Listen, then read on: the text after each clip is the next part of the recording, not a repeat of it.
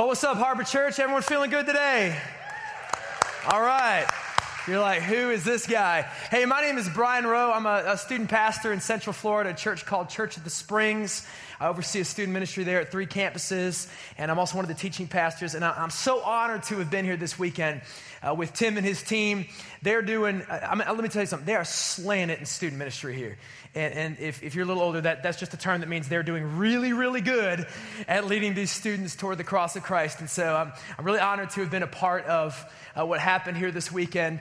Man, you got some great students. If you're a parent, I just want you to know that really there is no better investment in your student than connecting them with the student ministry here and the small group leaders and the host home people that took care of them this weekend. You made a real good decision putting your teenagers where you put them this weekend. So I commend you for that. I know it's hard trusting other people with your kids sometimes. Look, I want to talk to you today about hearing the voice of the Lord. And that's, in fact, what I've talked to our students about this entire weekend. I think the book of Job, chapter 33, verse 14 says it best when it says that God speaks to men and women all the time. Men and women don't always recognize his voice. You see, the issue is not whether or not God speaks to us. The question is whether or not we are listening. I wonder sometimes in my life how often God has spoken to me and I wasn't really paying any attention to it. I grew up outside of Chicago, and when I was growing up in Chicago, I was growing up, late 80s, early 90s. I love Chicago sports. That's one of the things I absolutely loved about Chicago. And I grew up during the Michael Jordan era. Any Michael Jordan fans in here? Do you just love that era when the Bulls were kicking butt and taking names? Good, all three of us are going to have a great morning. But I loved Michael Jordan. I really believe Michael Jordan to be one of the greatest athletes of all time. In fact, I asked the media team to find a picture of him. If you guys can throw that on the screen. Let me just say again, I asked the media team. I did not choose this picture, but Jordan was magic, and I think that this picture really illustrates that well. He certainly had a certain amount of magic. I really believe Michael Jordan to be the greatest athlete that ever was. I believe that. If you disagree, that's totally fine. You're entitled to your own wrong opinion. But I believe that Michael Jordan is the greatest athlete of all time. And so growing up, every kid in Chicago and a lot of kids around the world wanted to be like Mike. But there was one other athlete that sort of was iconic for me. His name was Walter Payton. Walter Payton was one of the Chicago Bears.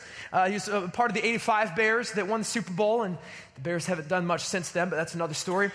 But all that to say that I just thought Walter Payton was incredible. He was a leader on his team. He made great plays all the time. He was a great man in terms of just leadership and all that. So as a kid, I looked up to Walter Payton. Well, you can imagine how excited I was when my parents told me that Walter Payton himself was opening a restaurant right near our home in Aurora, Illinois. About 30 miles west of Chicago. I was like, are you kidding me? Walter Payton's opening a restaurant. What they were going to do is take this old train depot. It was called the Roundhouse. And they were going to convert it to a new brewery called the Walter Payton Roundhouse Restaurant. I was thrilled. And so you can imagine how disappointed I was the night that my parents came to me and said, hey, we're going to Walter Payton's Roundhouse. I said, really? And my dad said, son, I mean your mother and I, we got you a babysitter. I thought you said you loved me. So my parents went out on a date night. They went to the Roundhouse, and I went to bed early that night because I was sad, understandably so. My parents went to this restaurant that I envied, and it wasn't long after I'd gone to bed before I got a knock on my door. It was the babysitter. Babysitter comes in holding the phone, says, your parents want to talk to you. I said, that's weird. So I picked up the phone. I said, hello. And my mom and dad said, hey, Bri. My mom said, hi, sweetie, were you good tonight? Of course. And my mom said, hey, I have someone here I think you might want to talk to. I'm like, okay. So here's the next voice that I heard on the phone. Hey, Brian, this is Walter Payton. Are you being good for the babysitter? I thought about it for a moment. Now, my dad had this thing where whenever he was traveling for business or he was anywhere, he would always call us and prank us. He would always call my brother and I and pretend to be someone else. And my dad had one voice for every grown African-American male athlete, and it sounded like this. Hey, Brian, this is Walter Payton. So I just assumed that this was the voice of my father on the phone. And so I said, Dad, very funny. Voice on the other side of the phone. No, Brian, I'm telling you the truth. This is Walter Payton. You should be here with your parents eating a cheeseburger. And I said, I'm sure I should, Dad, but I'm kind of tired. I'd like to go to bed. So I hung up the phone, handed it back to the babysitter, and got some shut-eye. The next day, I go to school. I come home from school, and my mom is looking through these pictures. You see, back in those days, what you had to do is you had to like take a roll of film to a store. They would like develop it, and then you get these pictures back. Can you believe that? It's crazy, right? So she's looking through these pictures, and she says, honey, come here, I want to show you something. So I come over, and she's showing me pictures of them standing with Walter Payton, who eventually actually sat and had dinner with them, as the pictures would go on to show. At one point, with Walter Payton holding his drink in this hand, and the phone in the other hand, talking to me as I'm on the other line, convinced that it's my dad. You know, when you don't know which voice you're hearing, it's kind of hard to know how to respond. Would you agree? And I want to talk to you today about the two voices that are warring for your attention. The two voices that are always in competition day in and day out as you go.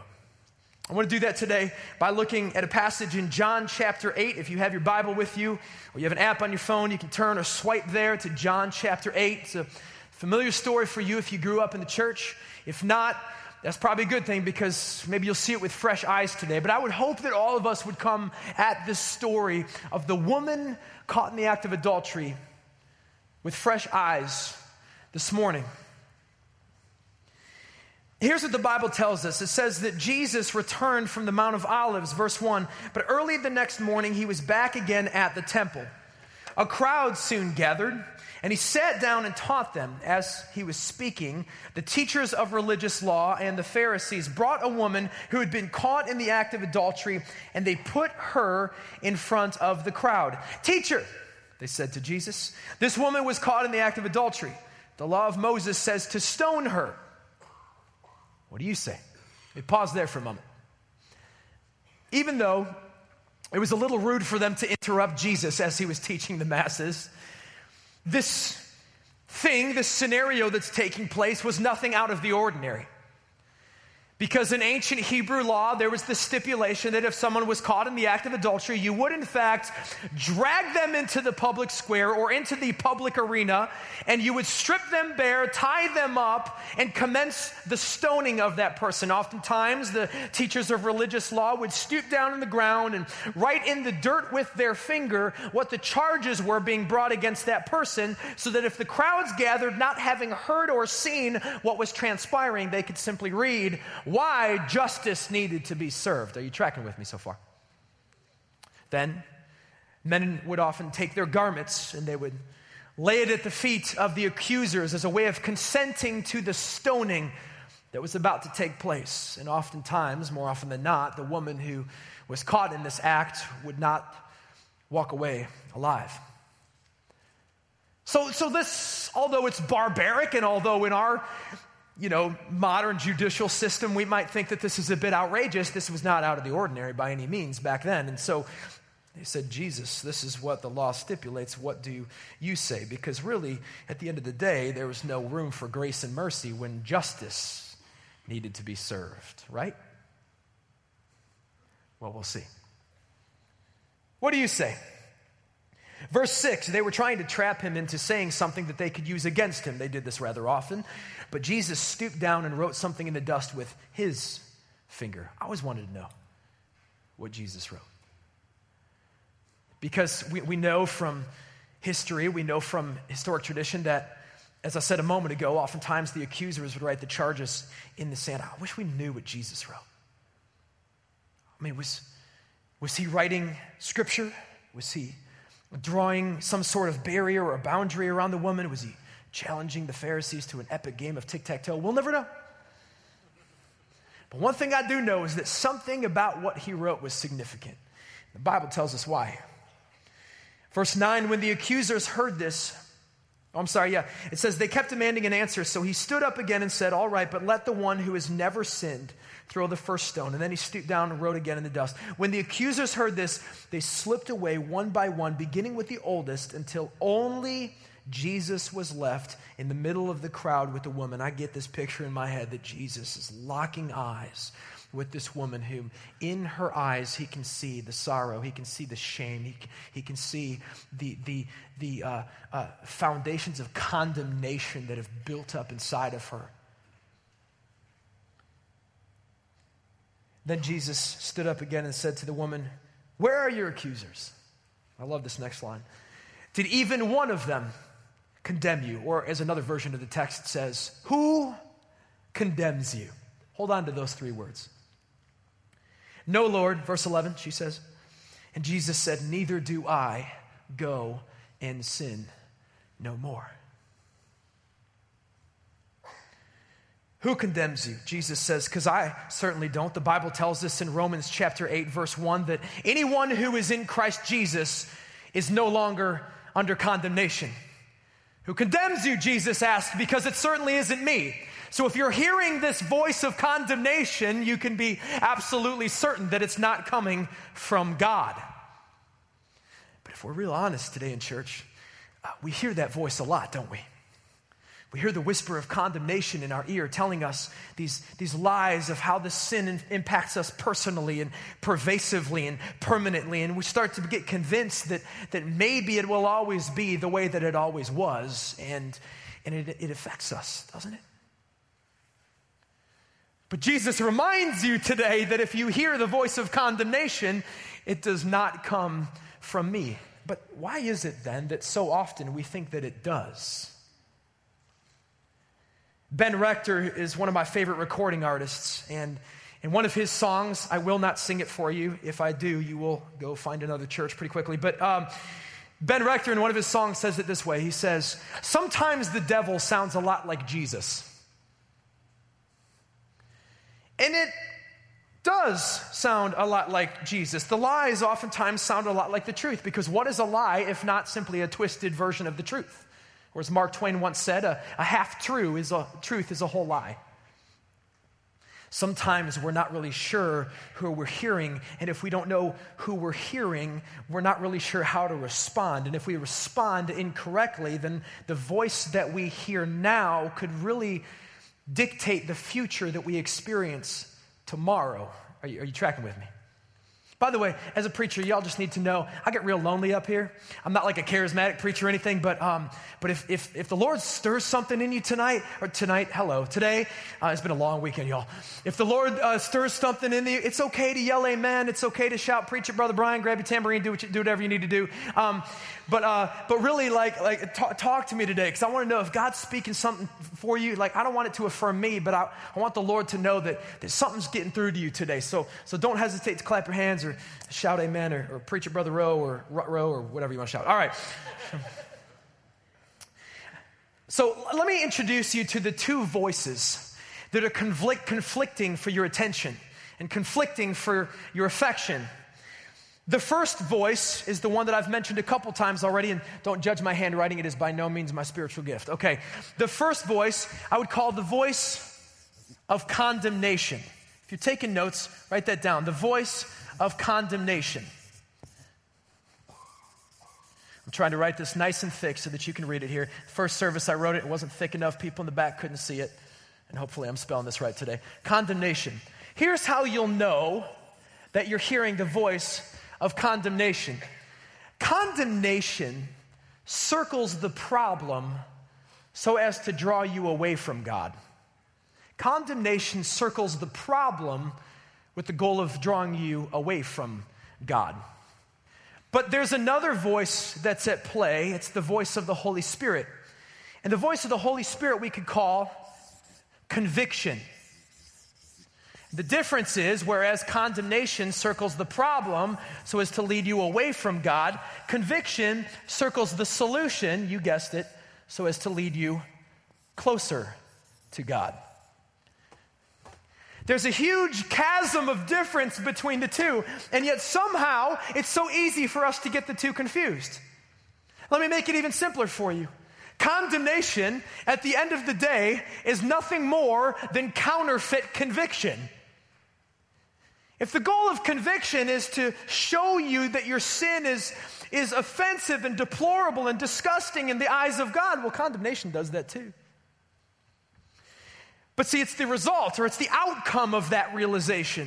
It's the outcome or the realization of okay, well, I'm starting to see my sin the same way that God sees it. What now? It's that what now question that both of these voices aim to change. Because condemnation says, well, what now is you've screwed up, therefore you are a screw up, and God no longer wants you, and God no longer can use you. Conviction is quite different. See, conviction says, yes, you've screwed up. That's why the Father sent a Savior named Jesus 2,000 years ago to save your life on the cross of Calvary so that you can have a better tomorrow. Amen, somebody? That's good news today. I hope you're glad you came to church today because I'm about to bring it. Okay, check this out. I want to give you 3 differences between these voices because even though I give you that, it's still hard sometimes to discern or differentiate between the voice of the enemy and the voice of our Lord. Let me give you 3 differences. If you're taking notes today, I would highly, highly encourage you to write these down. Here's the first difference. These voices aim to impact us personally, right? And here's what I mean. The voice of condemnation, this will be on the screen. The voice of condemnation says, I am defined by my sin. You sin, therefore you are a sinner. Whereas the voice of conviction, watch this, says, I am defined by Christ's sacrifice. The enemy wants you to believe that because you've sinned, you are defined by that action or that thought or that word that you spoke to somebody. And that ultimately is who you are. I remember a while back, my wife and I were watching a crime show. We love cop dramas like Chicago PD and shows like that. At the end of a long day, I love to just come and kick back and watch those kinds of shows. Well, we're watching one a few years back, and I don't remember which show it was, but there was one scene that I really, it stirred me. And here's why. Because I remember that it was in an interrogation room. You know what I mean when I say that? Like you got like that one kind of small table with one chair and the guy's kind of handcuffed to the table and you know, maybe there's like a cigarette kind of lightly smoking here and there's this one kind of creepy dimly lit light hanging down and they've got the one-way mirror window thing. Are you getting the picture? So you got the bad guy, you got the criminal sitting at the table and then you got this one cop looming over him. And this cop, he was kind of a corrupt cop, leans over to him and he goes, all right, man, obviously you know why we're here. Why don't you just go ahead and say it? And the criminal, the bad dude's like, say what, man? I don't know what you're talking about. No, just say it. I'll help you. Let's say it together. I am a murderer. Man, I'm not going to say that. I'm not a murderer. You don't know. No. It's cool, man. Like everyone else here, everyone else knows it. Like, you know it, we know it, so why not just say it? I am, come on, say it with me. I am a murderer. I'm not going to say it. I am a murderer. Seriously, dude, you got the wrong guy. I am. And just try to convince him that his identity is in what that thing that he may or may not have even done. For some reason, that clip from that episode of that show stirred me deeply because it made me realize that so often the enemy is tantalizing me, interrogating me, trying to convince me that I am defined by my sin. Say it with me. Come on, Brian. It's cool. We both know it. I am an addict. I am angry. Ooh, everyone knows it. Might as well say it. I wonder what the enemy would say of you if he loomed over you and interrogated you and just that subtle kind of endearing voice. That's cool. We both know it's true. I am a divorcee. I mean, you're not the only one, clearly. I am an alcoholic. Just go ahead and say it. I am fill in the blank. We've all had moments like that, haven't we? I mean, where we were just so convinced that we were defined by the sin. But the Bible tells us another story, doesn't it, church? The Bible tells us in Romans 8, verse 1, that there is no condemnation for those who are in Christ Jesus. The Bible tells us that we are not defined by our sin, but rather defined by the sacrifice that was given for us 2,000 years ago on the cross of Calvary. Therefore, look at me, when God the Father looks at you and I, if we are in Christ, He doesn't see the sin that we see. He sees the righteousness of His Son, Jesus Christ. That's what He sees. Not defined by that sin anymore. We're defined by His sacrifice. And as long as we listen to the voice of condemnation, we miss it. But the voice of conviction reminds us that no matter how bad it's been or how deeply or far you've gone, you are still defined by Jesus. Not only does the voice that you choose to listen to affect you personally, the voice you choose to listen to impacts you pervasively. What I mean by that is there's this idea that somehow everything in my life is impacted by the choice that I make. And in some ways that's true. I'm not by any ways downplaying the fact that our sin or our actions have earthly consequences. We all know that to be the case, don't we? But here's the difference. Write this down. The voice of condemnation says, I make all things worse. Whereas the voice of conviction says God makes all things new. Amen. Sometimes when I sin, there's this voice of condemnation whispering into my spirit, Brian, you have messed up and it's going to screw everything else up in your life. It wants to convince me that just because I've lit a match, the rest of the house and everything in it is going to burn down. That's kind of how it works with sin. But see, God tells me a different story. I remember a few years ago, maybe you guys remember this, DirecTV ran this ad campaign. They had this series of commercials that were kind of exaggerated circumstances about what could happen if you don't drop cable and switch to DirecTV. Do any of you guys remember these? Like, for instance, I remember one where it starts with a guy sitting on a couch, and it shows the cable going out, and it says, when your cable goes out, you get angry.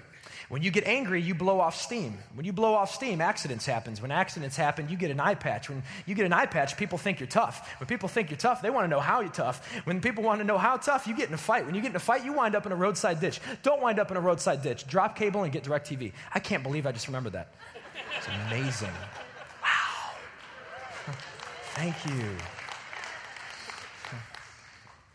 But I love that ad campaign because it, in a very exaggerated sense, mind you, but it displays for us, it portrays for us what we think sometimes will happen if we flip.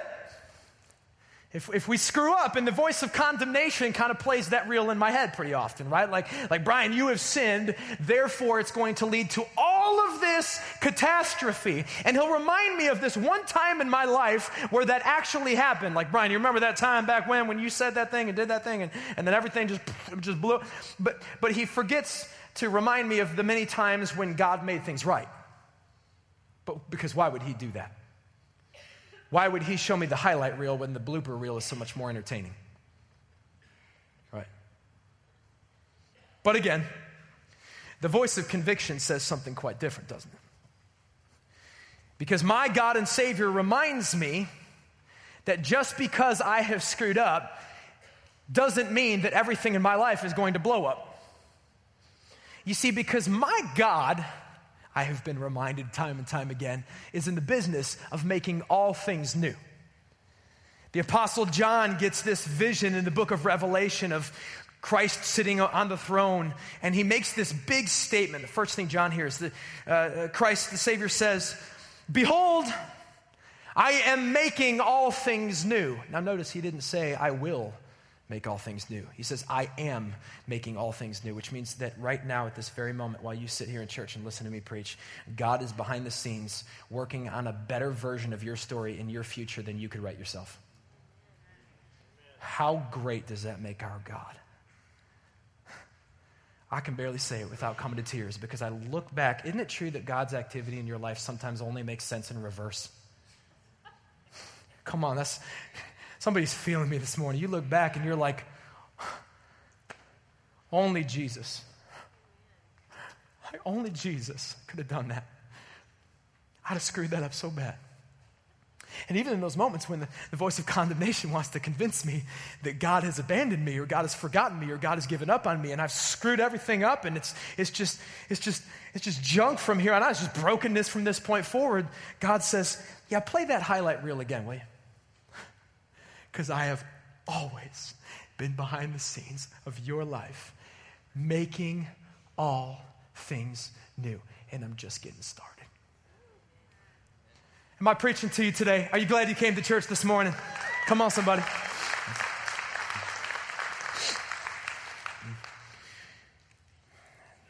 The voice we choose to listen to impacts us personally, pervasively, and permanently. Let me tell you what I mean by this idea of permanence. The voice of condemnation says, I will always be a failure in my sin. Can we get that on the screen, media team? The voice of condemnation says that I will always be a failure in my sin. The way that it was is the way that it always will be. Whereas the voice of conviction says I will always be a conqueror in Christ Jesus. That's it. I had a young man who was in high school. I think he was just entering high school, who I was mentoring a few years back. And he said something to me, I haven't forgotten. He said, Brian, his name's Alex. He said, Brian, I've got this struggle in my life, man. I've got this sin, I've got this addiction, and it's just plagued me for as long as I can remember. And what I want to know is this. Should I just brace myself that this is the way that it's always going to be?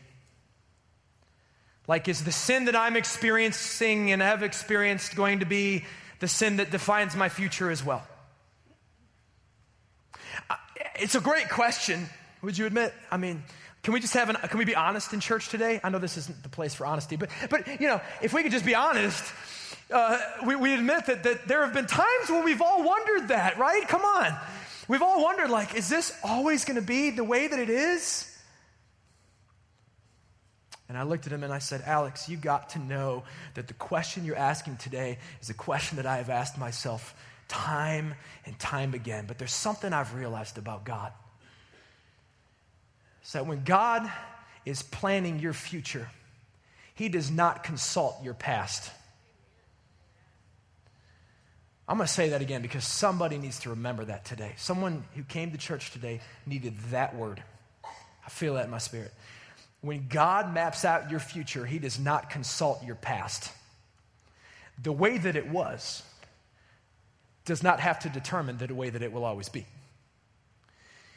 Well, the voice of condemnation would say otherwise, right? I mean, come on, if you've been in this pattern for so long, if you've conformed to this addiction or this way of operating, then how audacious, how arrogant for you to think, how naive for you to think that it would ever be different. And really, if it were up to us, the voice of condemnation would be right, but it's not up to us. It's about the fact that nothing is too hard for my God.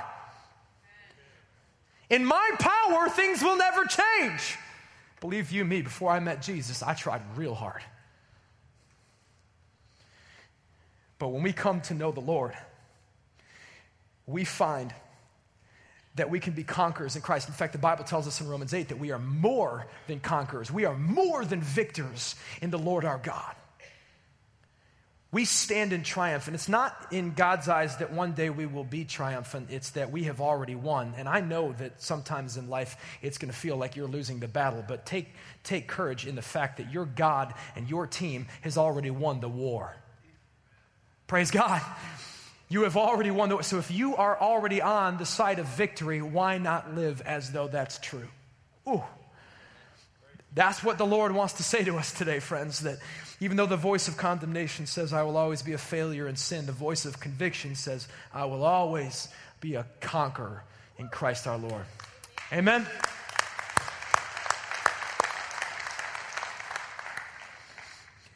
It's funny because there are so many times where I wonder, I wish I could just because I look back and I'm like, God has done so many things. He's changed my life in so many ways that I couldn't have predicted, I couldn't have planned, I couldn't have put together on my own.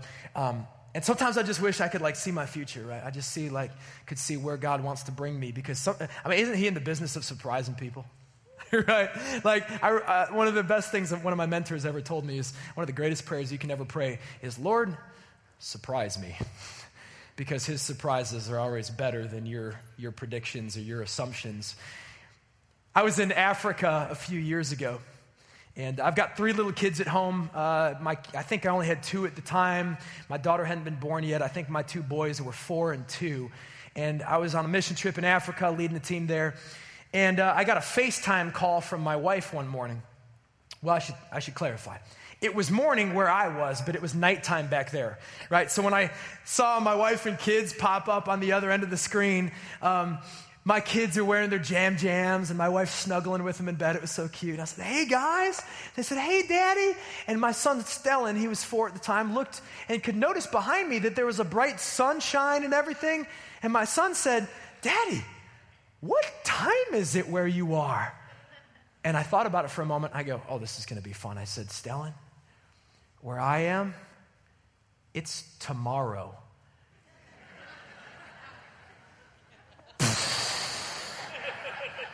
Well, where are you? How? Like you could see the gear, like he was getting tired just because the gears were working so hard in his head, trying to figure out, how is Daddy?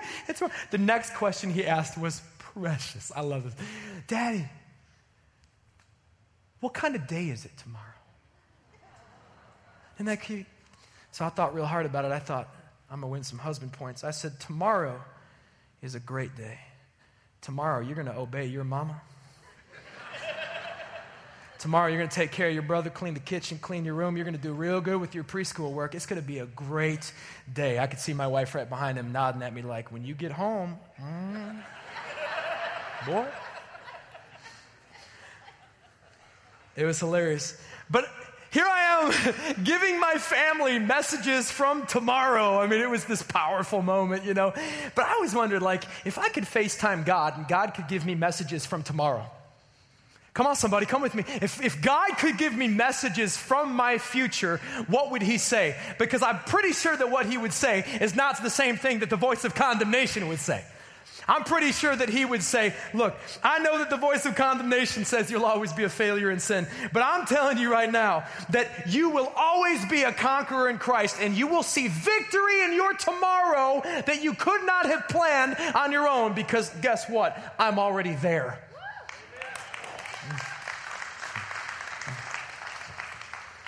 Three major differences between the voice of condemnation, the voice of conviction, are personal, pervasive, and permanent.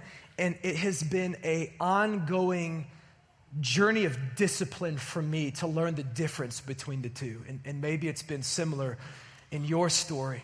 I'll just quickly close with this story. I grew up, like I said before, outside of Chicago, in about 30 miles west of Chicago, in a city called Aurora. And grew up in a church that was very conservative. Now, conservatism is not bad, but when it's coupled with legalism, it is. This church was very Pharisaic. It was all about how you perform for God and what you can produce for God. And then if you do that well, then God's going to show up and bless you. And well, just long story short, I grew up with Tourette syndrome, ADHD, OCD, and a host of other weird disorders. And I remember being in middle school, I was on 10 different medications. Some of them were itsy-bitsy little pills, and other ones were like low-grade beaver tranquilizers. And but if you're that kid, and you're on all these medications, and the doctors can't always figure out what's wrong with you, the therapists can't define you, the kids at school beat you up and make fun of you, your teachers tell you that you're slow and you'll never amount to anything, it really doesn't matter what the people at church say at that point. But even if it did, the people at my church weren't very nice. They were hypocrites. They were judgmental. They were just as mean, if not more evil, than the kids that I knew at school. And so frankly, the only reason I went is because I was convinced that God had a blessing for me in the future.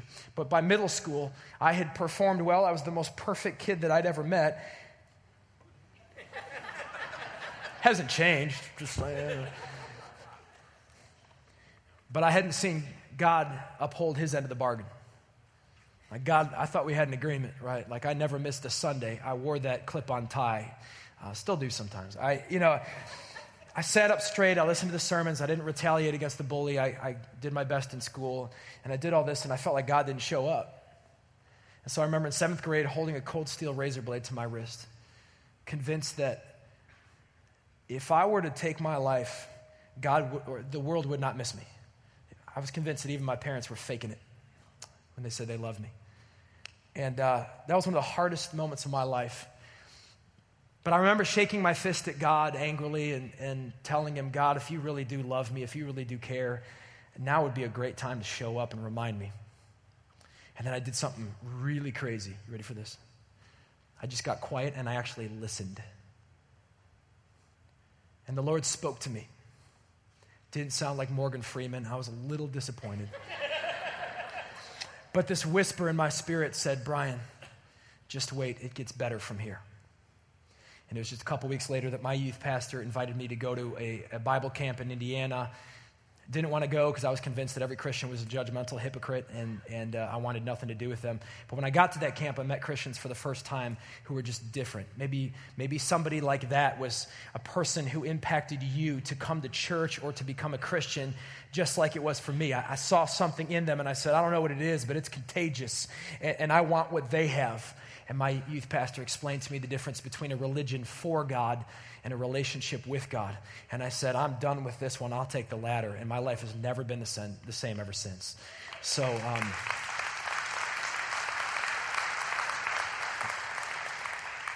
I tell you that ridiculously long story to tell you this ridiculously short story. So, just to close, I remember a few years ago, I got a call to come back and speak for the church that I grew up in. And that to me was a huge honor, because even though it wasn't always a great experience for me at that church, they had transitioned out one senior pastor, and they kind of had an interim period where they needed some people to come speak. And I said, wow, like that would be an incredible honor for me to come speak at the church I was raised in. I've never done this. So went back and spoke for the weekend services. But I told my wife I want to go back a day early because I had some grandparents and some relatives in the Chicago area. I said, I'm going to fly in a little early, spend some time with family. And the part I was looking the most forward to, just from a nostalgic, sense, like I wanted to drive through my old neighborhood where I was raised. And I remember as I was driving into my neighborhood, just that sentiment just washing over me and looking around going, oh, so many good memories here. Like, I just remember my childhood. And you know how like until you go back to a place, you forget a lot, but then once you go, like all these memories start rushing back to you. It was that kind of deal. And then I just kind of parked in front of my old house where I grew up. And I just was looking inside, and all of a sudden something happened that I never could have predicted. I didn't invite it. It just kind of showed up. The voice of condemnation whispered in my ear and said, your old home where you were raised and depressed and suicidal, and your parents pretended to love you. And look down the road. You see that big red brick schoolhouse? Oh, yeah. Remember that teacher that tied you to your desk with a rope because you wouldn't sit still and told you that you'd never be anything? Remember that kid on the playground who always beat you up, but Jesus said to turn the other cheek, so you did. You never retaliated, but even if you did, he would have won because you were weak and scrawny and no one really cared. And remember when you got picked last for kickball? They didn't pick you, they were stuck with you. See that white house over there? You remember who lived there? Remember Jessica? Remember that girl? She was pretty, right? Remember when you did some things to her, when you kind of took advantage of her your freshman year because you thought that it would give you greater status in the school? And did I tell you that she is divorced and she's had a couple abortions and she's got a lot of insecurity because of you? And on and on and on that went. And I had this moment where I literally just had to pull the car over and my forehead hit the steering wheel and I began to weep because I was so ashamed of what I'd done, where I'd been. Forget the fact that it was a couple decades ago and I was so far removed from it, and God had created such a great highlight reel in my life, but why play the highlight reel when the blooper reel is so much more entertaining? But I had a moment in that moment when I did something just as I did in middle school when I was on the verge of a suicide attempt. I just prayed and I said, oh God, what's happening? I need you. And the Spirit of God at that moment said something I'll never forget. He whispered into my spirit, Brian, who condemns you? Because it sure as heck isn't me. Let's pray together. God, I thank you this morning that you've entrusted me with your holy word. Thank you that you've entrusted me with the people in this building. Thank you, God, that though all of us from time to time hear the voice of condemnation, and like the woman caught in adultery, we deserve death, we deserve accusations, and at the end of the day, we deserve for you to be against us rather than for us. But the Bible says that you are for us and that you'll always want more for us than you want from us. What great news this morning, God. My prayer for my friends and I'm certainly in the same boat today, is that you would help us to be able to discern the difference between the voice of condemnation and the voice of conviction, the voice of the enemy and the voice of your spirit. Because God, I know that you always want better for us. I thank you in advance for the future that you have in mind for each person in this room.